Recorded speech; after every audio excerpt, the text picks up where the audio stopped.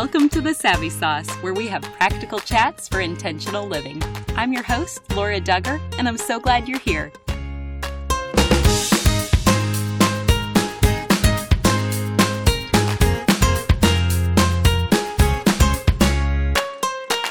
This episode was made possible by an anonymous donor to Midwest Food Bank. They paid the sponsorship fee to help spread the word that Midwest Food Bank works to alleviate hunger and poverty throughout the world by gathering food donations and distributing them to nonprofit agencies and disaster sites. If you would like to learn more about Midwest Food Bank, make a donation, or see what volunteer opportunities are available, please visit them at midwestfoodbank.org. Jen Rathmell is a wife, mother to 3, missionary, and licensed professional counselor. Her family currently lives in Thailand, where she works as a school counselor at the school her children attend. You will quickly hear her passion for teaching as she shares practical steps for discipling our children. Here's today's chat. Hello, Jen. Hi, thanks for having me. Yes, we're so excited to have you join us today. And let's just begin by hearing a bit of your story. Well, it's a little bit complicated. I was born into a Christian home, pretty faithful parents.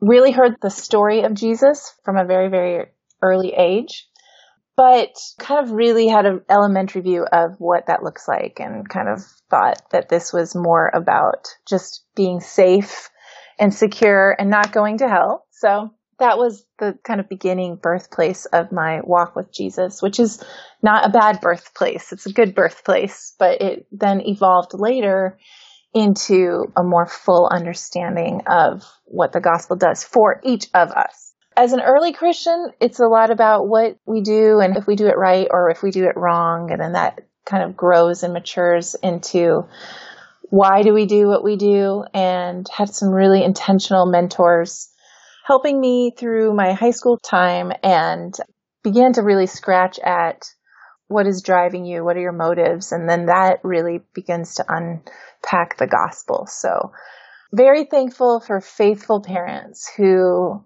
were faithful teaching us the Bible, teaching us that church was really important, and then other people who came alongside of us. Thankful to youth pastors, thankful to college professors, thankful to just friends that came alongside of me. And that's some of the story, the maturation of my walk with God. And now here I am, it's been probably 30 years of walking with the Lord. So that's kind of where I'm at now with my own children that I'm teaching to hopefully walk with the Lord. That's awesome. And just a few more details. Before we started recording, you mentioned you were born in Japan. Is that right? Yes, my parents were teachers overseas. So I lived overseas my whole growing up years till really I was 25. And then they moved back here to America. I then moved to Germany. I was kind of transient most of my life. That was a shaping influence.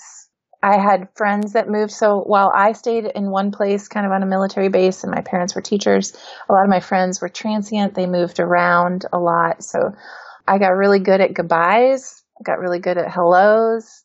I got really good at assessing whether I was willing to be friends with people, a lot of those third culture kind of kids. And now we live overseas and are missionaries, and our kids are those same people. So my one child said to me, wow, if we're the children of third culture kids, we're really messed up. So like, my husband was a chaplain's kid, so he was also a pretty transient military family. So. And your husband is Buddy, and you all have 3 kids. Yeah. And you said you're visiting back in America right now, but currently you're living in Thailand. Can you just tell us a bit about what you're doing over there? We had done youth ministry overseas in Japan for 10 years.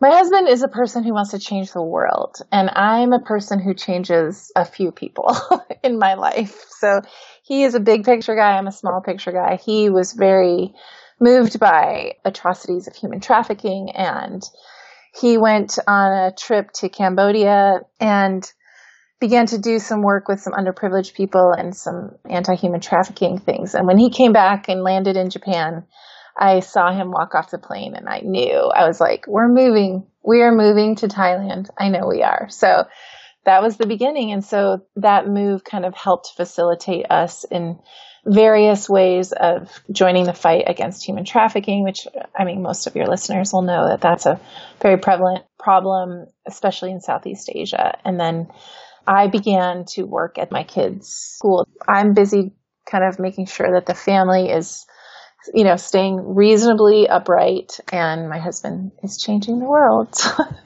Wow, and you are definitely a big part of that. Do you mind sharing the ages of your kids currently? Totally. We now have a senior. I'm a senior mom. So she's 17, our oldest. Her name is Adrian. We have Jack, who is our sophomore. He's just turned 16. And we have a 14-year-old ninth grader. Well, our social media lead, Lauren, is the one who connected you and me.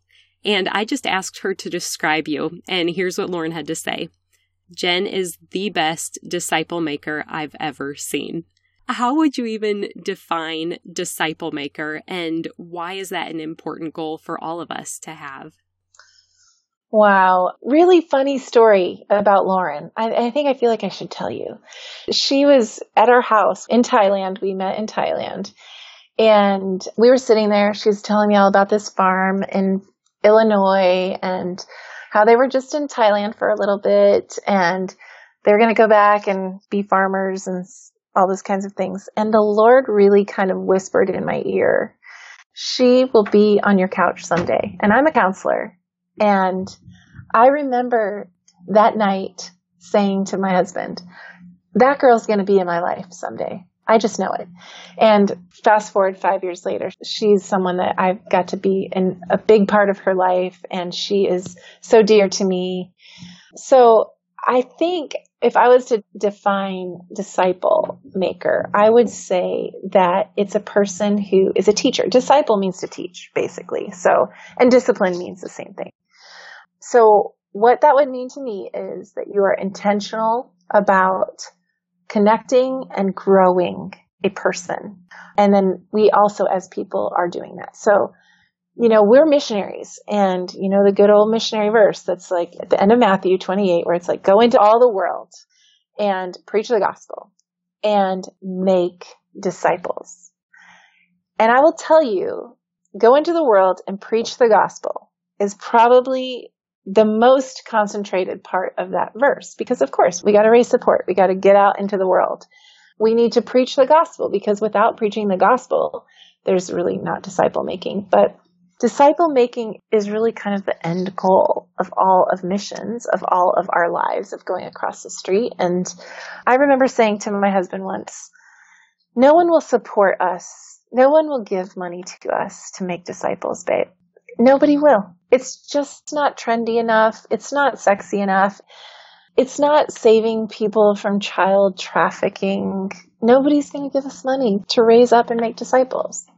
And he was like, well, then we have to be faithful, because that's what Jesus says to do. So we're going to do that. So it's a calling on our lives. It's who we are. There's other people doing amazing things in other places, but it's just, we really take seriously that part of Matthew 28, where we are called to make disciples. And it's a slow and steady pace. It's not an easy win. It's a long haul. That's such a good definition. I even love how you said it's intentionally teaching and disciplining, which totally sounds like the definition of parenting. Yes, it does. Now, will you just share what you did through different seasons of parenting to disciple your own children? Sure. Okay, so we have 3 kids. We now have a senior in high school. We have a sophomore and a freshman. So at one point they were all under 4 years old, and it was really fun for me to think through these different seasons.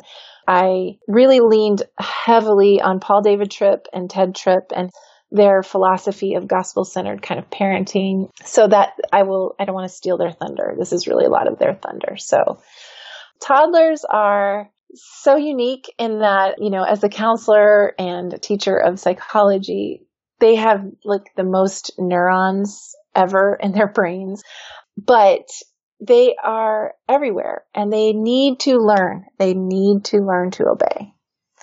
That is not something that people necessarily find as an important goal. But I would say as toddlers, the most important thing we could do to teach our children was to obey. We needed them to come to us when we called them. We needed them to not delay in responding to us. We needed them to trust that there was someone who cared so deeply about them that they needed to submit to. It's not trendy, but it's important for us to tell our children, you must obey. So as they can learn that, it creates a submission to God, because ultimately we're transferring these little toddlers off to the world at some point in time. So I would say that for toddlers, that is the most important intentional teaching, was you must obey and learn to submit. So that's toddlers. Grade school, things begin to move into a little bit more understanding. I think in grade school, the thing I would most encourage parents to do is to reflect the good gifts and talents that you see in your children. They're at a stage where they're starting to learn these things. You know, they're starting to cook. They're starting to find interest in things. They're starting to feel like I can actually press on the world and make a dent in it. There is no greater time for you to just lavish awareness in their lives. You're great at soccer. You're great at asking questions. You're great at forgiving. You're so great at being creative. We all have one child that's like this, and she's our last one. And in Thailand, cheese is kind of like gold. And you buy it in this very large 5 pounds of cheese, and it's like $30, you know? So it's just precious. So we had this log of mozzarella cheese, and it's meant to last us, you know, for a couple months. And I come home to my third child, who's our creative genius, and she has it submersed in water. $30 is submersed in water. And I remember just being like, I so badly just want to throw, you know, the bank account book at her. And she goes, Mom, I know I'm figuring out how to make string cheese, because I miss those little string cheeses from America, because this mozzarella doesn't really do that, right? So she goes, no, I'm just going to kind of melt it all down, and then I'm going to roll it. Of course, none of this is going to happen. And I know this is not going to happen. And I remembered that God gave me the strength to just look at her and say, what a clever idea. You are so clever. But inside, I was raging at $30, you know, turning into like kind of a mozzarella slime that was happening. So in this stage of grade school, like, swallow your pride, swallow your checkbook, and encourage the things that you see in your children. Because I'm not creative. And I realized I have to speak life into this girl. So that's one thing I would encourage to really intentionally teach and give some self-awareness to your kids in grade school. Junior high. Junior high is just a pretty tumultuous time in general. Honestly, just hang on for dear life. Trust that God is doing something in your child's life, and commit to them that you will see them through. You are not going anywhere. So I don't know that much of anything feels intentional and productive, but just be faithful through the junior high years. And I've come out on the other side, and it's beautiful. And then high school is where we're currently at. We have all high schoolers this year. It's when you see that faithfulness, you know, from toddlerhood. You've taught children to be under submission to people, because at this point they're going to have coaches, they're going to have other teachers, they're going to have youth group leaders, and they're going to have their voice, and they're going to disagree, and they're going to want to, you know, make an impact, and they're going to fall in love, and they're going to all of those things. So the fruitfulness of a person understanding that they're under authority, a person understanding their gifts, a person understanding that their parents will not leave them or forsake them in junior high, begins to kind of culminate in the high school years. And it's not perfect. Boys are a little bit behind this. I think they say like ninth grade boys, you love them a lot more when they become juniors in high school. So, but it does you start to see the crafting of all of those intentional things that you have faithfully pressed into these kids' lives. And then I don't have adult children, but I will tell you, we are studying people with adult children like they are an AP exam right now. And every stage, we found people who we were like, that's what we want our kids to look like. I mean, not like them exactly, not necessarily be great at what they do, but their soul, we wanted them to be at that place. So we are studying adult children like it's, some sort of standardized test right now. And the thing that we have watched is it's essential. It's essential to just become your child's greatest fan. And you transition out of the intentionality. If it's asked for, you give it. This is what we've kind of seen. And the intentionality is, we love you. We're thrilled about you. We're your biggest fan. So that's what I would say have been hallmarks and then futuristic hallmarks of how we might teach children. I love all of those tips. As a parent, there's so many good things that we want to teach our children, such as finding joy or working hard, serving others, giving generously, and the list can go on. So how did you decide what to focus on?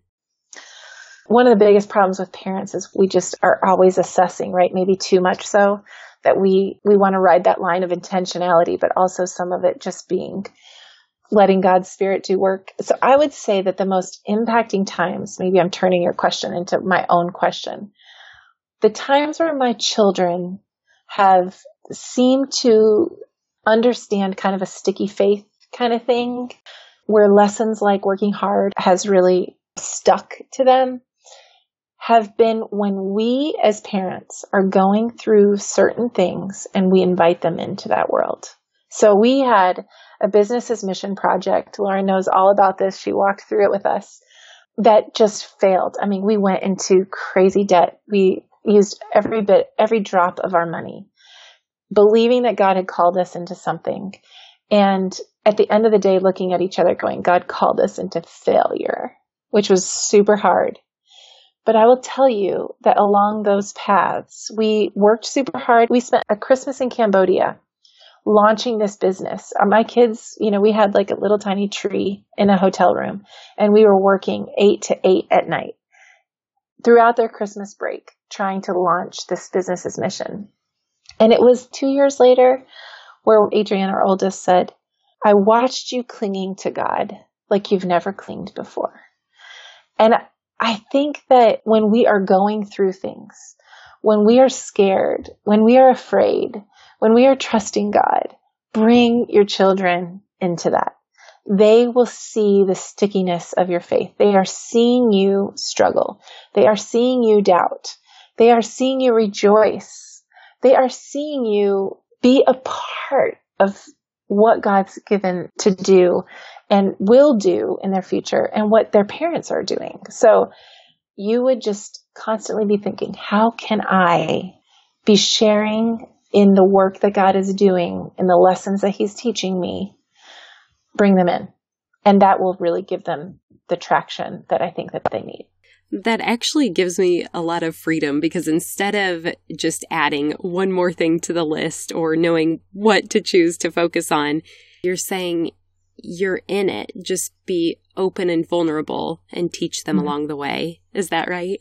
Yeah, I think if we are just saying to our children, here's where we are, here's our rejoicing, here's our lows, here's our highs, walk with us and come alongside of us, and we'll rejoice with you.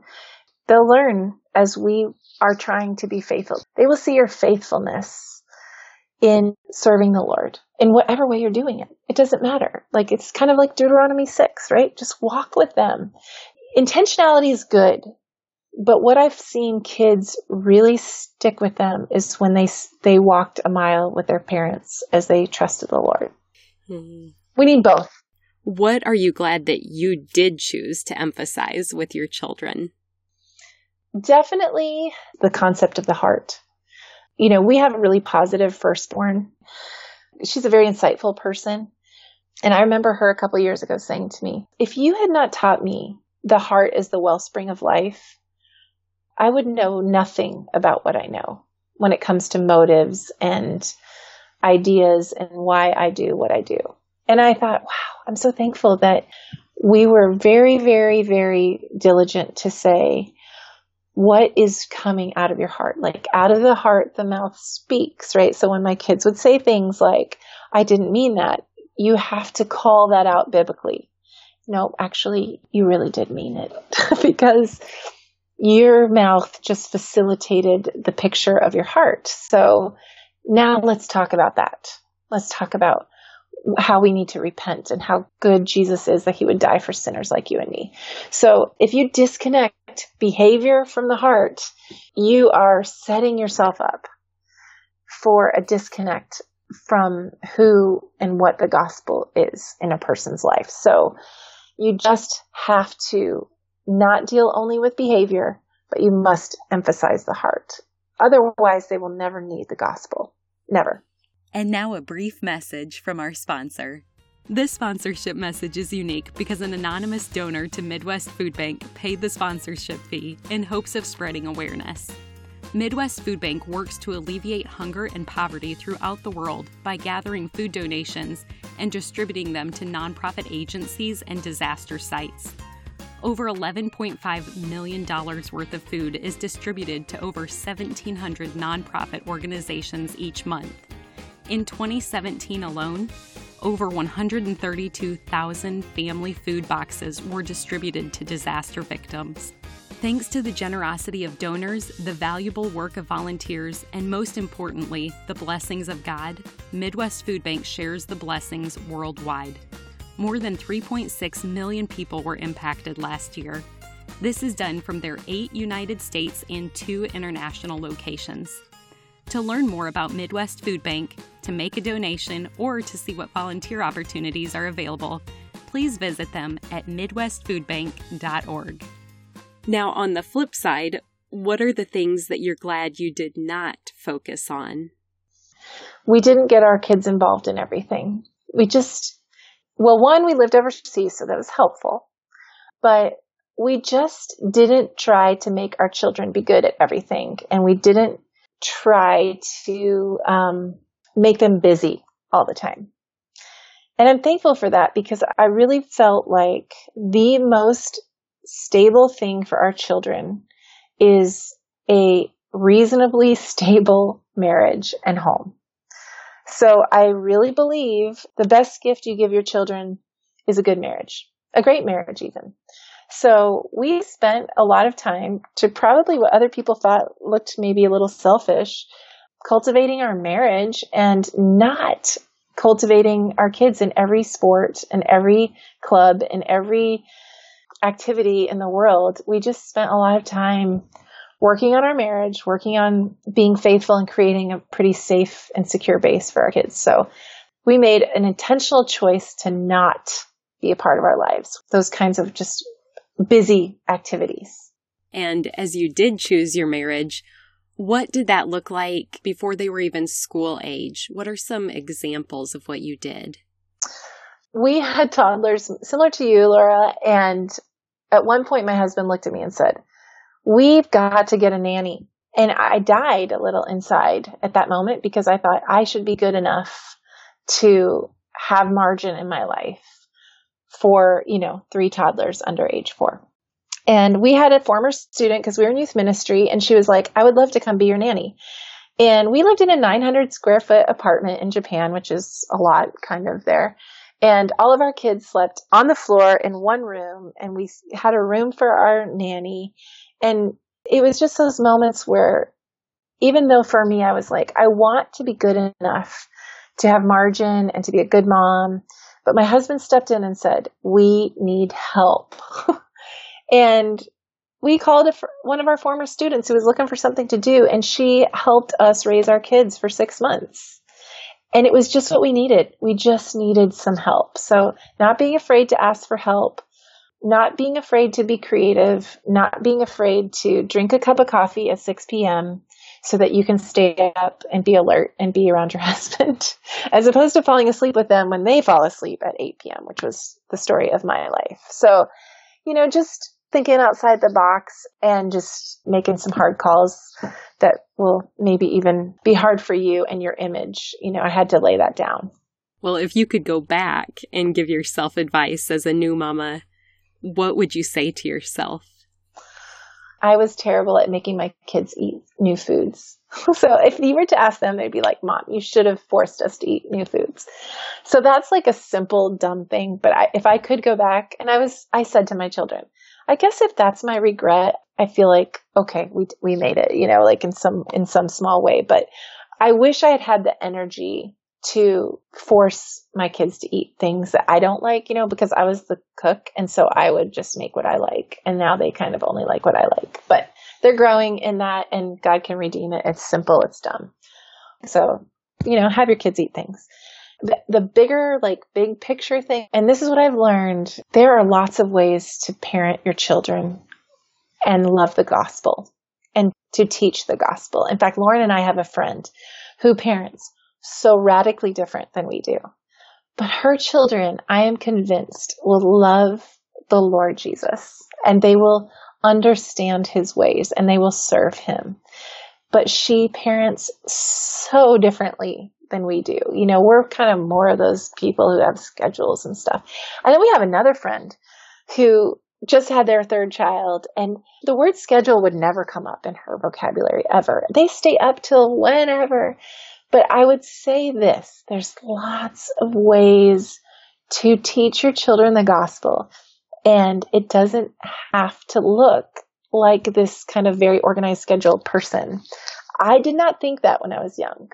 I thought there was only one way to kind of teach the children in a good way, but it really was just the way that I'm wired. So if you're not an organized person, I would just bless you to be a person who loves their children and faithfully teaches them God's ways, because more than likely you might not have organized kids either.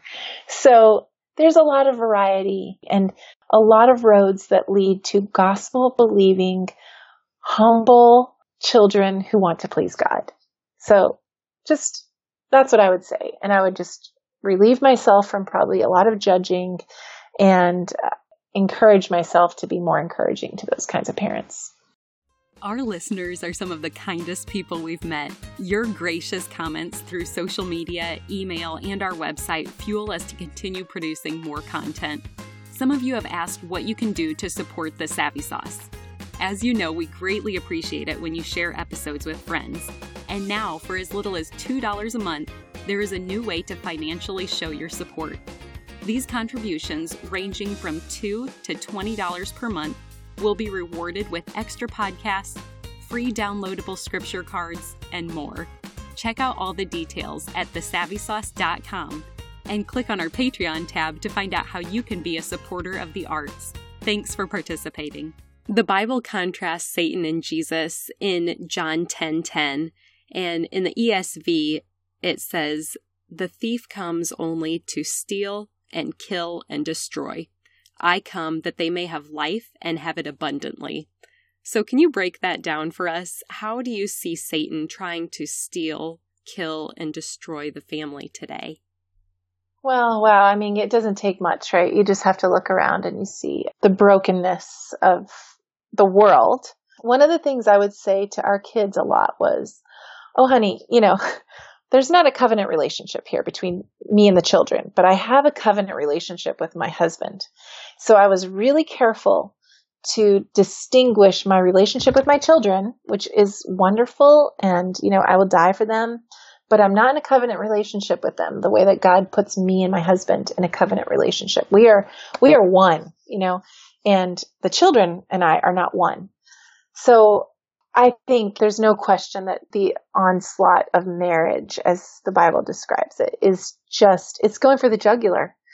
And it's because that covenant relationship is defining, and it's meant to exemplify the church and Christ's love for the church.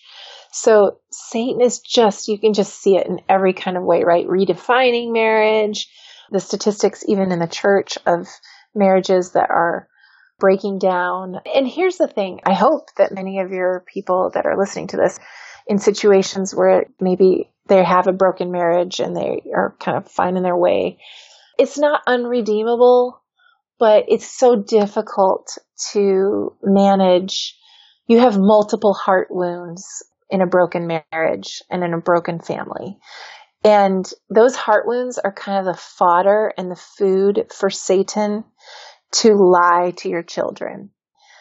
I cannot tell you, I mean, Laura, you know this, I know this, that the lies that Satan is speaking to your children largely are coming from these wounds that they've experienced, and in a broken home situation that is just tragic. And so I just feel like Satan is out to get our families. It's why I say, like, don't do ballet. Go on a date with your husband. Your kid will be so much better off than being in a ballet class for you and your husband being unified together. That is exponentially going to impact your child. Now, it takes a lot of faith to believe that, because you're keeping up with the world and everybody's in ballet and everybody's doing something, and they're in theater and they're in Christian theater and they're in all kinds of things. But it doesn't matter what they're in if you as a married couple are falling apart. It doesn't matter. No ballet class is going to assuage that pain. So definitely, first thing he's going for, Satan is stealing the hearts of married people. And we got to be diligent to be very, very protective of our marriages, even over our children, for sure over our children, because they will just benefit from the fruit of a good marriage. Wow. And I love how you said that's going to take a lot of faith. Yes, lots of faith. It's going to be very countercultural to not have your children be first. Now, completing that verse from your experience, how do you view Jesus as giving the family life and life abundantly? I love the verse where Jesus says, I am the way, I am the truth, I am the life. And this verse kind of comes alongside of that, right? Where it's like, you think of the way, like Jesus has created a path for us. There's so much imagery in scripture that talks about Jesus lighting the way for us, that God will light the path for us. He is walking with us. He is beside us. He's illuminating the way. So we have a God who's willing to help us in our time of need. He's walking with us. He's illuminating the step ahead of us. That's Jesus as the way to God. He's giving us the path there. We have a destination in mind, and he's going to lovingly shepherd us there. We have the truth, which we have to have. Otherwise, we're just aimlessly bobbling out in the ocean. So we have something much bigger than ourselves. We have something that we put our faith in, that we believe it's true. I can't tell you how many times my children have said, what if we're wrong, Mom? And I love and cringe at that statement, right? And I'm like, we believe what Jesus said. And there's a lot of ways we can unpack this apologetically, but you can't escape the fact that we are going to risk and have faith that Jesus is the truth. He is what he says he is. He has done what he says he will do, and he is preparing a place for us. So we have a path. We have truth in the person of Jesus, and we see that ethically in our dilemmas and morality today, where we have got to land there and have a safe place. And then we have life, which is the hope of an unbroken world. I mean, wow. We talked about stealing stuff that Satan's coming to steal. Everywhere you look, it's broken. Everywhere you see something, it's broken. So I think we need the promise of life. Think of a toddler. A day in a life with a toddler. It's basically like an IMAX 3D version of brokenness, right? You have stains and you have dirt and you have punching and you have a human will, and you're constraining the human will, and you're speaking to a person who just has way too many neurons for his good, and you don't understand why they're not responding to you, and all sorts of problems. And we've got to believe that there's life and restoration, and God will come and make this new. You know, one of the things I was just talking about with one of my friends here, there's these glasses, right, that allow colorblind people to see colors. And if you watch the videos, you'll see so many of these people begin to just break down.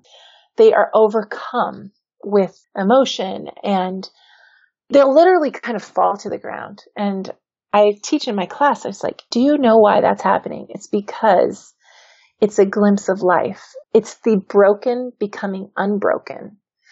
It's redemption. And kids are crying in my class. And I have goosebumps talking about this because it's exactly what Jesus says. I'm going to make the world right again. I'm going to allow you to see when you can't see. And those in chroma glasses are a picture of what Jesus says he's going to do in our lives when we see our kids who have messed up and are messing up and will mess up.